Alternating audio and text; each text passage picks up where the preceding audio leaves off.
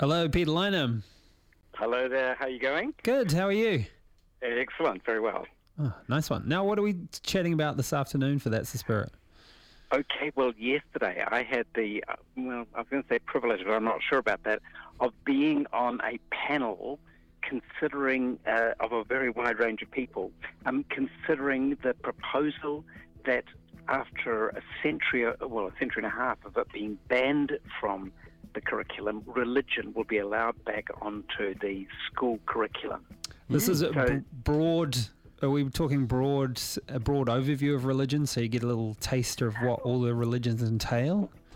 Well, who knows exactly what it will look like. I mean, all that has got through Cabinet so far is an agreement that they're going to put religion on the primary school social studies curriculum.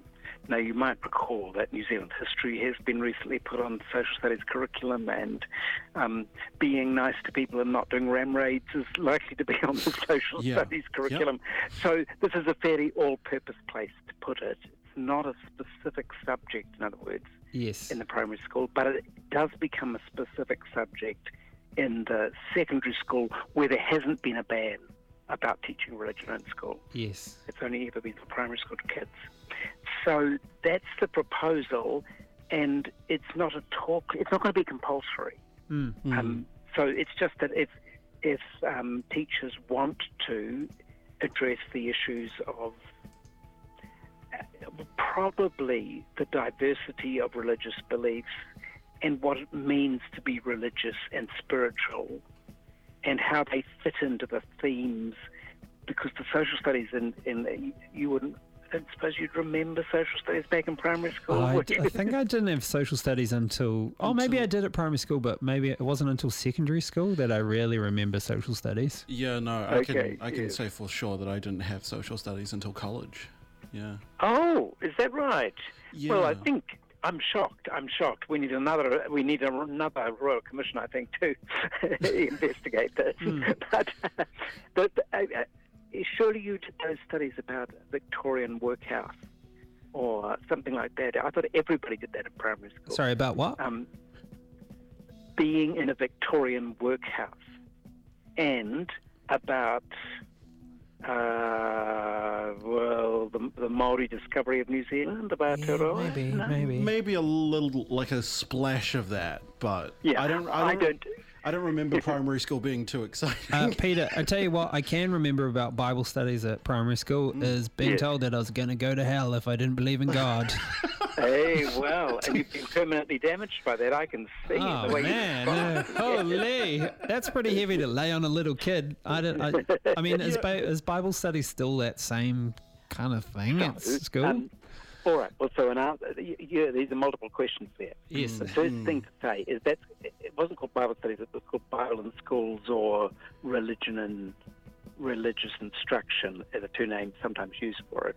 But you could have called it Bible study. And yes, all sorts of things happened in that because there wasn't any very clear curriculum for it. But there is now a very specific curriculum, and anything like that, and the teacher would be suspended from teaching the course, I think. I think it was about half an hour or something, and someone from the local church came in and talked about the Bible. Yeah. So like a program that was done outside of what a school would typically do. Well, it actually, the intriguing thing about this is that this was a way around the rule that said no religion is allowed to be taught in New Zealand secular schools. And that had been specified back in 1877. And then Protestants felt very peeved that this had been put in so that the Catholics would attend primary school. And then blow me down if Catholics didn't go ahead and organise their own school. And so there was a strong feeling that Protestants had been done out of what they could have had if they'd known the Catholics were going to withdraw. So they found a loophole that was found by Reverend James Mackenzie in Nelson in 1899. He read the Education Act and discovered that all of those years that we went to school from 9 to 12 in the morning, actually an hour of that was not compulsory. It only specifies 2 hours in the forenoon and 2 hours in the afternoon. That's the compulsory bit. Yes. So we were kept at this primary school for at least an hour longer than we should have been. Mm-hmm. And so he did a deal. He said, well, what say for one of these hours, which isn't compulsory, or at least for the first half hour of it, you not have the school open formally, but you allow us to come in and teach the kids who wouldn't know any difference anyway, that it was whether it was or was not a compulsory class, and teach the kids the Bible instruction. And it's not under the school regulations, but it is still being taught in the school. And that went ahead. And for years it was kind of informal and very, very dodgy until 1964. The Education Act was amended to make this actually legal, that a half hour of the school week could be a voluntary attendance. And so long as the school allowed people to opt out, it could permit the school to be used for religious instruction. Mm-hmm. And at least it required the Protestants to agree who would teach it, because you couldn't have multiple subjects being taught in that period. Mm-hmm. And they weren't allowed to have ordinary school classes at the same time. Yes. So the kids were stuck in the library if they didn't go, which they might have quite enjoyed or might not have. And then all the things you report sometimes happened, and sometimes they had lovely sweets and all sorts of fun. It was a good old time, or otherwise they tried to, I don't know. Yep. Fear you get you into, scare you into believing. Oh, get the belt out. But the irony has been all this time that because of this, the excuse that you shouldn't have religion in the normal school curriculum stood absolutely firmly. Yes. The teachers didn't want to be caught teaching religion and getting out. They were unpopular enough with parents at times anyway. Yeah. They didn't want to get involved. And any attempt, how would you agree on what the curriculum should say about religion? Yeah.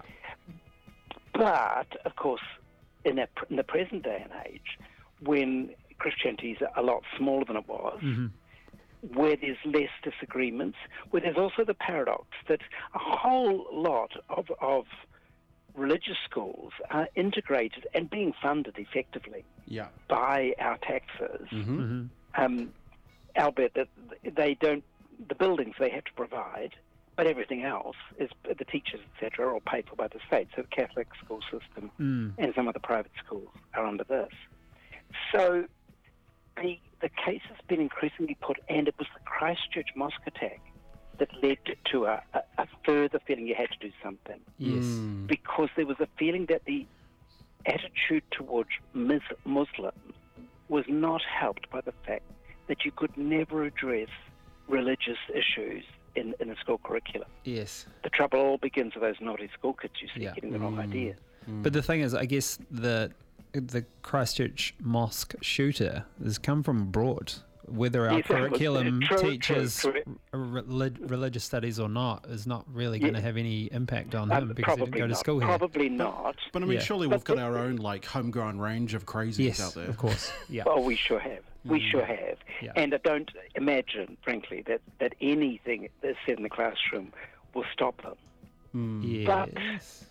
But the problem is that if we don't address religious issues in some way in the school, then, it means that virtually you can't teach anything, because it really restricts how to address the whole point of social studies is to understand the society that we live in. Yeah. So excluding religion is a big limitation on it in the present day and age, when it's such a big feature in the world generally, let alone in New Zealand. I feel like you could knock together a curriculum that covered off a bit of each religion without, going, this one's the best or this one's the worst. Just give everyone some background. Because I was gonna point out that I wonder if there are any religious parents who hear this and might think to themselves, oh, well, I don't want my kid to be learning this certain sect of my Abrahamic religion beliefs, Well, and that is precisely the risk, which is why they've always avoided it. Because then the school and the board will have to arbitrate between angry parents parents get angry enough as it is. Yes. Yeah. Yeah. But religious anger is something else again, as we certainly know on this program. Off air, Corey was wondering if Scientology would make the list for religious studies. Well, that one hasn't been advocated, but the atheists have been arguing very strongly that they should be on the curriculum. Mm-hmm.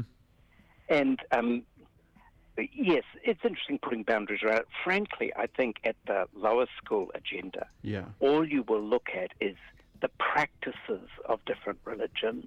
Mm-hmm. You won't look at their beliefs. You'll look at what they do. Traditions, etc. Yeah, traditions, ways they worship, what they sing. You can imagine the sort of, and what they wear. Mm. And who are these people who have a spot on their forehead? And it's the little things like that of cultural aspects. Yes. I doubt if it'll get any further than that.